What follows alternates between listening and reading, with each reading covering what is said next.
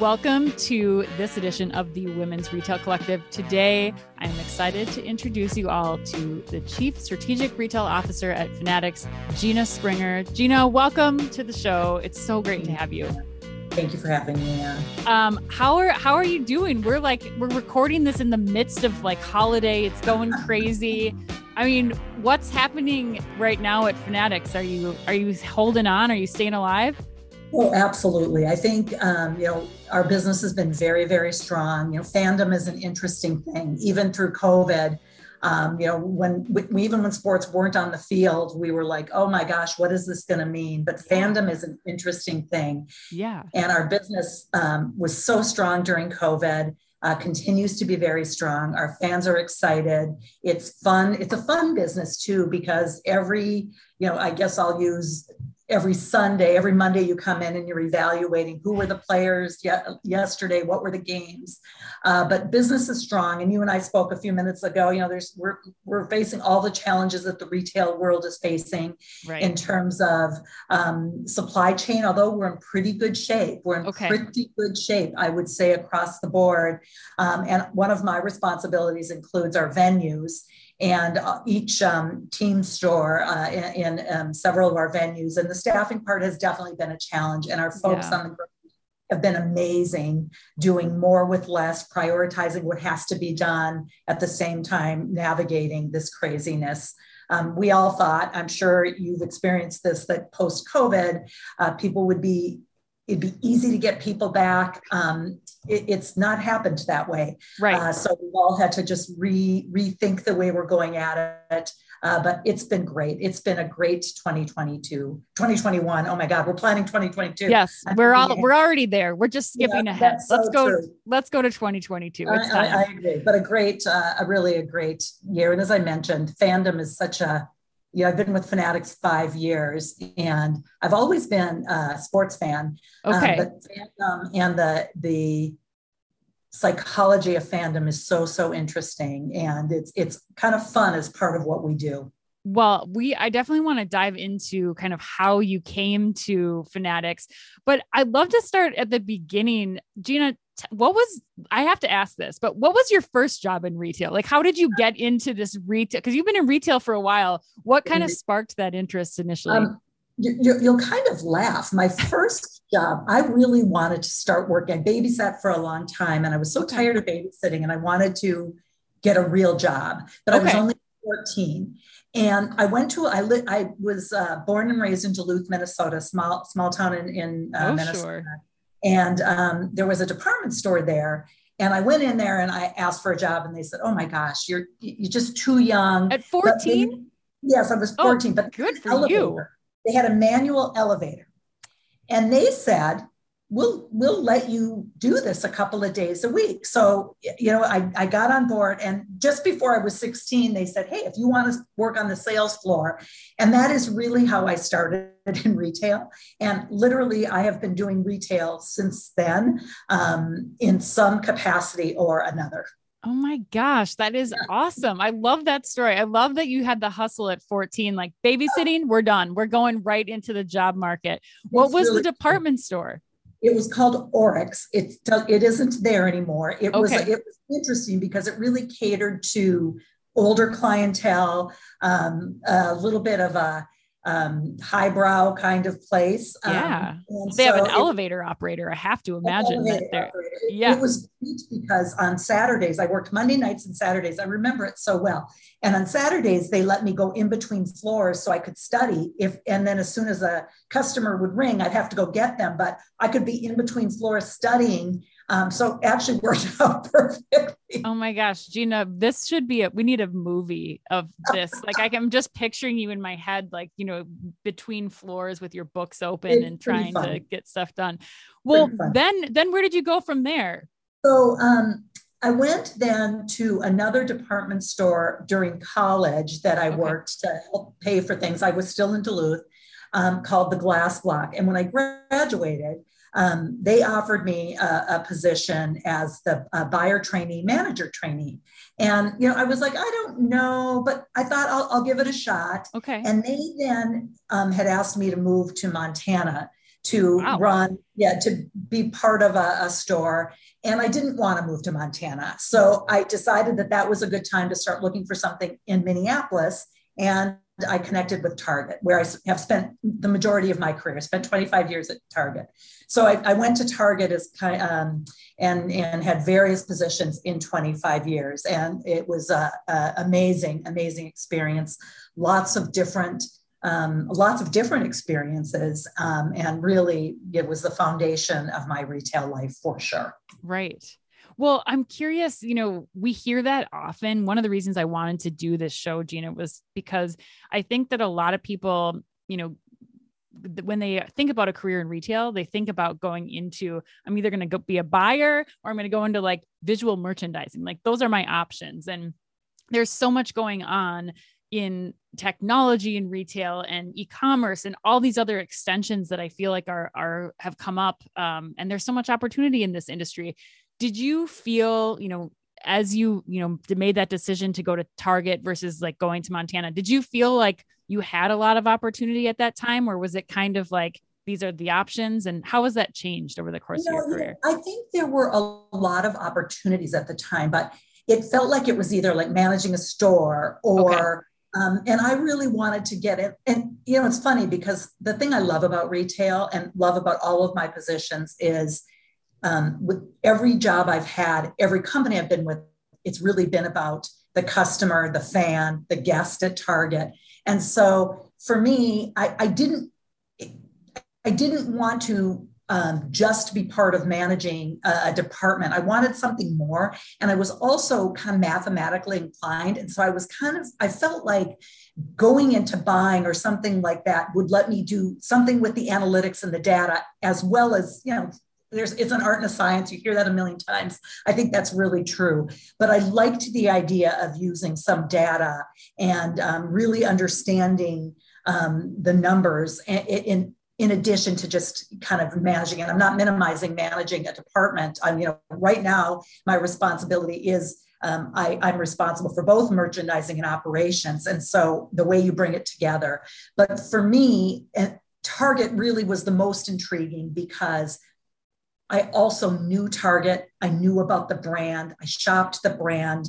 I always feel, and I tell my children this, work for some place that you're proud of, that you feel like you can make an impact, but you're proud to be a part of, that you understand what their mission, what their brand is. And Target was all of that from the day that I even interviewed there. So that felt like the best fit for what I wanted at the time. And clearly, it was the right decision for my career for sure. Did you have a favorite position that you held at Target? Ooh, that's a really good question. I think my favorite position was probably the last position I had, which was the head of the home area.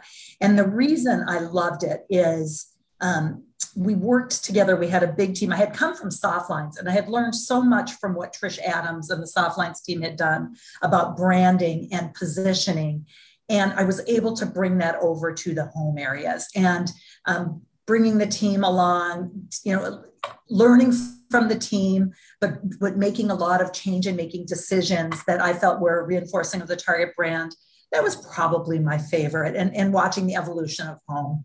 Well, and we're not talking just like home for like one division. You ran all of home for all of the Target stores, right?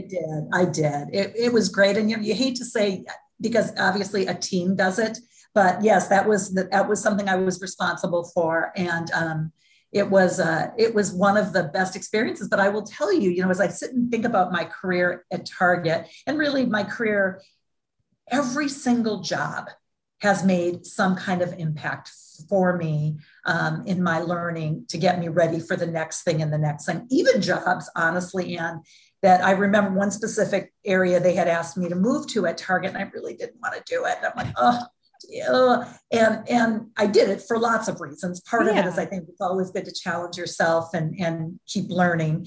But I got so much out of that too. So every job has benefited my career, me personally, in some way. Well, and now I want to go on to the job that you're in right now, because you did you leave Target and go to Fanatics? Or No, what was the like next few I phases? went to, after I left Target, I went to a very small company in Minneapolis. It was the old Finger Hut. We Okay. were called Blue Stem Brands, and they were looking for somebody to come in and really help develop their merchandising team. And for me, what was so great about that was I went from huge company, lots of resources, lots of support, to really building something kind of from scratch. Okay. And it was interesting because at the time they said, we just don't know if somebody from Target could really do this because you don't have the resources, you don't have, maybe all of the support. And I said, that's exactly why I want to do this. I want to build what I think it needs. I want to be a part of building something from kind of, nascency to something that would be what the company really needed. And it was a great experience. It was hard for the reasons I mentioned. The resources weren't there. There were a lot of people. It was an interesting company because we were a retail company, but we were also a credit company. We gave credit to people that had a hard time getting credit, and we gave credit so they could buy the merchandise from Finger Hut. Right. And so it was just a very different job. And for me, it was about building something new, but learning something entirely different, about the credit world and these customers that needed something different. And you kind of felt like you were adding value to people that wouldn't be able to shop somewhere else. Right. And so for me, it was about making sure that they could get access to the same product you could get at Target. You could get it somewhere else, that they shouldn't have less quality or that they should have a lower brand of electronic. How did they get what any other customer would want? And so it was a great challenge, and it was really interesting job. And I got here, I'm a Minnesota girl, and I really had no intention of leaving Minnesota. And Fanatics had been reaching out, and I had been talking to the president, and I really, really liked him. I liked the vision. I liked what I was hearing about what the growth could be at Fanatics. But and tell our listeners what about Fanatics, just okay. People don't have Fanatics a background yet. We cater to the sports fan. We want to be everything. We're the brand of the fan is what we say. We want to give our fans what they want. And so we have obviously a massive e-commerce business. We also run venues at 50 stadiums in the US. We also do global e-commerce and global venues, and we run events like the Kentucky Derby, MLB All-Star Game. Those are all things that Fanatics does. So my husband was the one. He said, listen, our kids, I think our kids were still in college. He could work from anywhere. And he said, let's have an adventure. You're so intrigued by this company. You keep talking to them. And we came and visited Florida, and we are Florida people. We had never been to Jacksonville, but, and we came to visit, and I sent my husband, I was sitting at the beach after an interview with a glass of wine, and I sent my picture husband. He said, oh my God, I know we're moving now. I can just see it.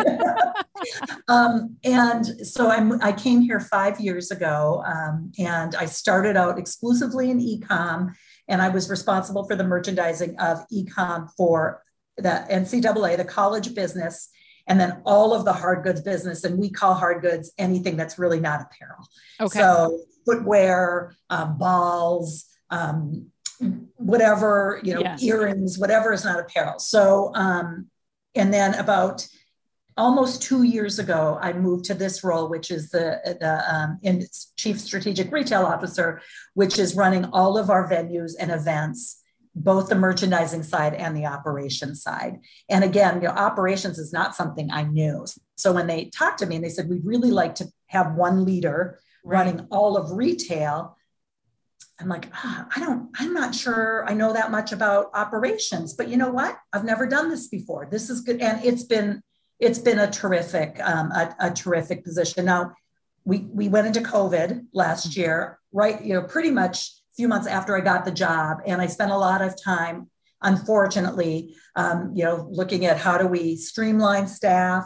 How do we keep our teams busy on doing some protocol work, some other work with our partners? I spent more time in e-com then during that time.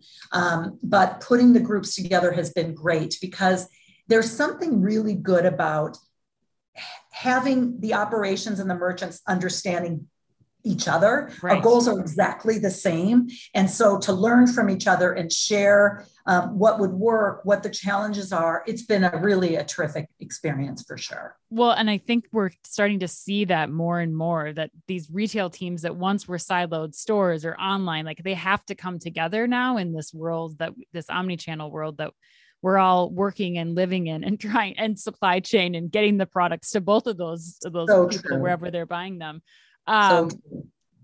Gina, I'm curious, you mentioned in this evolution of your career, there's been a lot of times where you've taken roles that you maybe weren't sure about. And I'm sure there's a lot of people listening who, whether they're sitting in a corporate job at a large retailer and they're trying to make the decision, do I, go and work for the startup? Everything's comfy and cozy here at the retailer. Is that something I should do? I guess I feel like I know what your advice would be, but what would you say to people who, like, what should they be thinking about as they're trying to make that decision? Because it is a big one. And, going to the startup is not for everybody. Going to the corporate office is not for everybody either. But what kind of things did you use to evaluate and make that decision? Yeah, I think, it's such an individual thing. And, it's funny, I have 2 children out of college and we talk a lot about careers. And I've got a big thing. I always tell people here too, careers are marathons, not sprints. But I think a big thing is what excites you? What is something that's you're inspired about, you're passionate about? I think, one of the pieces of advice I give to everybody, my kids included, is try to find something that you're really, really passionate and excited about, because it will show in the way you work. It will show in the way you try to constantly make things better, and you will be a happier person. So I think one of the things is what kind of work is the work that you think will really, really excite you, will really, keep you inspired, will keep you excited every day. And I'm also big on the company and what you think some of the opportunity and potential is. And it isn't always about the position. When I came to Fanatics, now, listen, when I came to Fanatics, a lot of people were like, what's Fanatics? What's Fanatics? In the last few years, it's really evolved, and, we're getting bigger. And but what is it? What is it? What I loved about it was I didn't honestly care. And I was at a different place in my career that not everybody knew what it was, but I did enough research to say, this is something special. This can continue to grow and be something special. And for me, being a part of something that had potential to grow and had potential to impact more people was something really important to me. But I think it's all about individual passion. For some people, they don't want to be part of a bigger company. They want to be in a smaller company where they make a different kind of impact, or they're passionate about the mission. So I'm all about what's your passion? And I think it's important to really know about the company that you're going to. And if you care about things like what can the company be, what's the potential to really understand that. And those are the things that were really important for me. Even the decision at Target, it was an easy decision for sure, because everybody knew Target, and I knew that it would continue to grow and it would also be good for my career. But that's always been really important to me. What can it be? What can it be? Not necessarily what is it right at this moment, but what can it be? Right. And what better time than now? I think there's so many people out there kind of reevaluating where their passions lie, what their next career move is going to be. And I think that's excellent advice. You have to really consider the potential of the whole ecosystem around the career, not just, it's this position at this company. For sure. And I think, again, it's so important because that's such an individual decision. What would get me excited might not get you excited. And, right. I find it so interesting with my 2 children who are very different in what they're looking for. And so every discussion I have with them and any mentoring I do here, it's really about the individual. And it can't be, hey, I love to mentor, but sometimes I'm hesitant to give too much advice to people because this is my journey and my story. And the other thing I always tell people is don't look at other people's careers because people move faster or slower. Different jobs require different things. I remember I had a boss at one time who compared me to somebody else at work. And I remember thinking, gosh, why would you do that? I mean, our journeys are different. And so I'm always so hesitant when I talk to people because everybody's journeys are so different. Right. And I think to not compare yourself to other people and the timing and the things that they're interested in, care about what you're interested in. I love that advice. I think that's excellent, Gina. And I think a lot of people are just fine getting as much advice, especially through this podcast, as you're willing to give today. Gina, I just want to wrap up with one question. And that is, as you look back on your career and all the twists and turns it's taken, if you could write a thank you note to somebody for the impact that they had on your career, is there anybody, one person that stands out that you would write that thank you note to? And what do you think you would say to them? Yeah, I'm going to cheat and maybe give you two, one personal and one professional. And I'm going to start with, and it's a little bit corny, but I'm going to do it because it's real. My mom was born and raised in Italy. And when they moved here, she was a stay-at-home mom, raised 5 kids, quickly, boom, boom, boom. Didn't speak a word of English when she moved here. And I remember working at Target and things were going well in my career, but I also am very passionate about being a great mom. Yeah. And I remember talking to her and saying, Mom, I don't know, I've got an opportunity to move on at Target. But I'm just worried about what gives. And my mom, who never worked outside of the house, but worked her butt off inside the house, said, Gina, why do you think you have to limit yourself? I'll never forget it because it's advice I carry today to other people. She said, you can do whatever you set your mind to. You can do both of those things really, really well. And I'll tell you, that's a piece of advice that has stuck with me my whole life. And how I prioritize my life. And sometimes work is here and sometimes family, it's just how you work this through. But what I like about that advice, and I use it a lot today, especially for women as they're coming up, is I tell women, I'm part of a women's group here at Fanatics, and I say, don't get in your own way. Don't get so caught up in, well, women don't do that, or we don't see women rising to that. Don't get in your own way. Don't buy into that. And I think that came from my mom's advice. You can do both. And listen, I'm not saying that everybody gets exactly what they want or every woman feels they're treated fairly. I'm not saying that. What I am saying is don't get in your own way. I love that. I think that's so important too for women to hear. Like, it doesn't have to be career or mom. It can be both, and you can do well at both. Sometimes not on the same day, you're not at 100 in both spots, but you can do it. And I thank you for giving that advice. Yeah. I think it's so much about how you prioritize things. You can't do everything every day perfectly. What do you need to do every day perfectly on that given day? What's on your to-do list at work that you have to give 100% and do perfectly? And then when it comes to things and planning for your kids, how do you go? And I think sometimes, honestly, Ann, working parents, because they have to really navigate that, are so focused on doing both well. So it's just a whole different thing. But that would be one. And then I have to say, as you asked that question, it was later in my career, but the working at Target, the clear vision that Target had on who the guest was and who we wanted to be. And, Bob Ulrich was the CEO at the time, and he was an amazing leader because his vision was crystal clear.